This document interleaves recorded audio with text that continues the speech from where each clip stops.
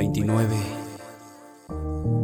12 89. Tantas huellas que ha dejado en mí el pasado, pero cuántas que ya hasta perdí el recuento de los daños, pero no la que me hizo sentir por última vez con los pies sobre la tierra.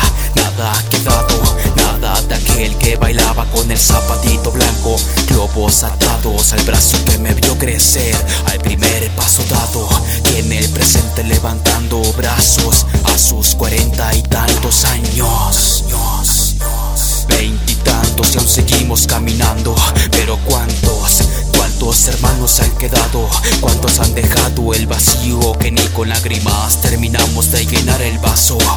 Paco, más adelante nos miramos, aquí los mismos seguimos regalándolas de malos, seguimos dando el máximo al alba con tu nombre levantándonos. De sol a sol, tan fatigados, no hay momentos en el que el corazón quiebre al recordar tus abrazos, tus risas, quizás tus llantos, quizás las veas entonando al son de una botella y fumando de la buena.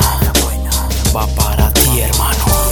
Va por esas veces que la vida nos dejaba derrotados, porque fielmente no pedías nada a cambio, nada como el amor de la bella dama que velaba por el hombre que tanto amaba. Podrá que el dolor nos sanará mañana, mañana más libre, mañana más amando lo que la vida nos exige. Mientras tu cielo, nosotros tierra, repleta de un mundo de chacales que busquen truncar el viaje en el que vamos divagando y dibujando soles, estrellas, todas ahora con la imagen del hombre que vive entre ellas, del hombre que vive entre ellas, del hombre que vive entre ellas.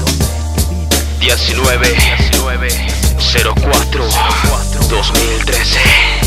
No se olvida Francisco Hernández, siempre en nuestros corazones. Las huellas de un guerrero, las huellas de un guerrero, las huellas de un guerrero, las huellas de un guerrero.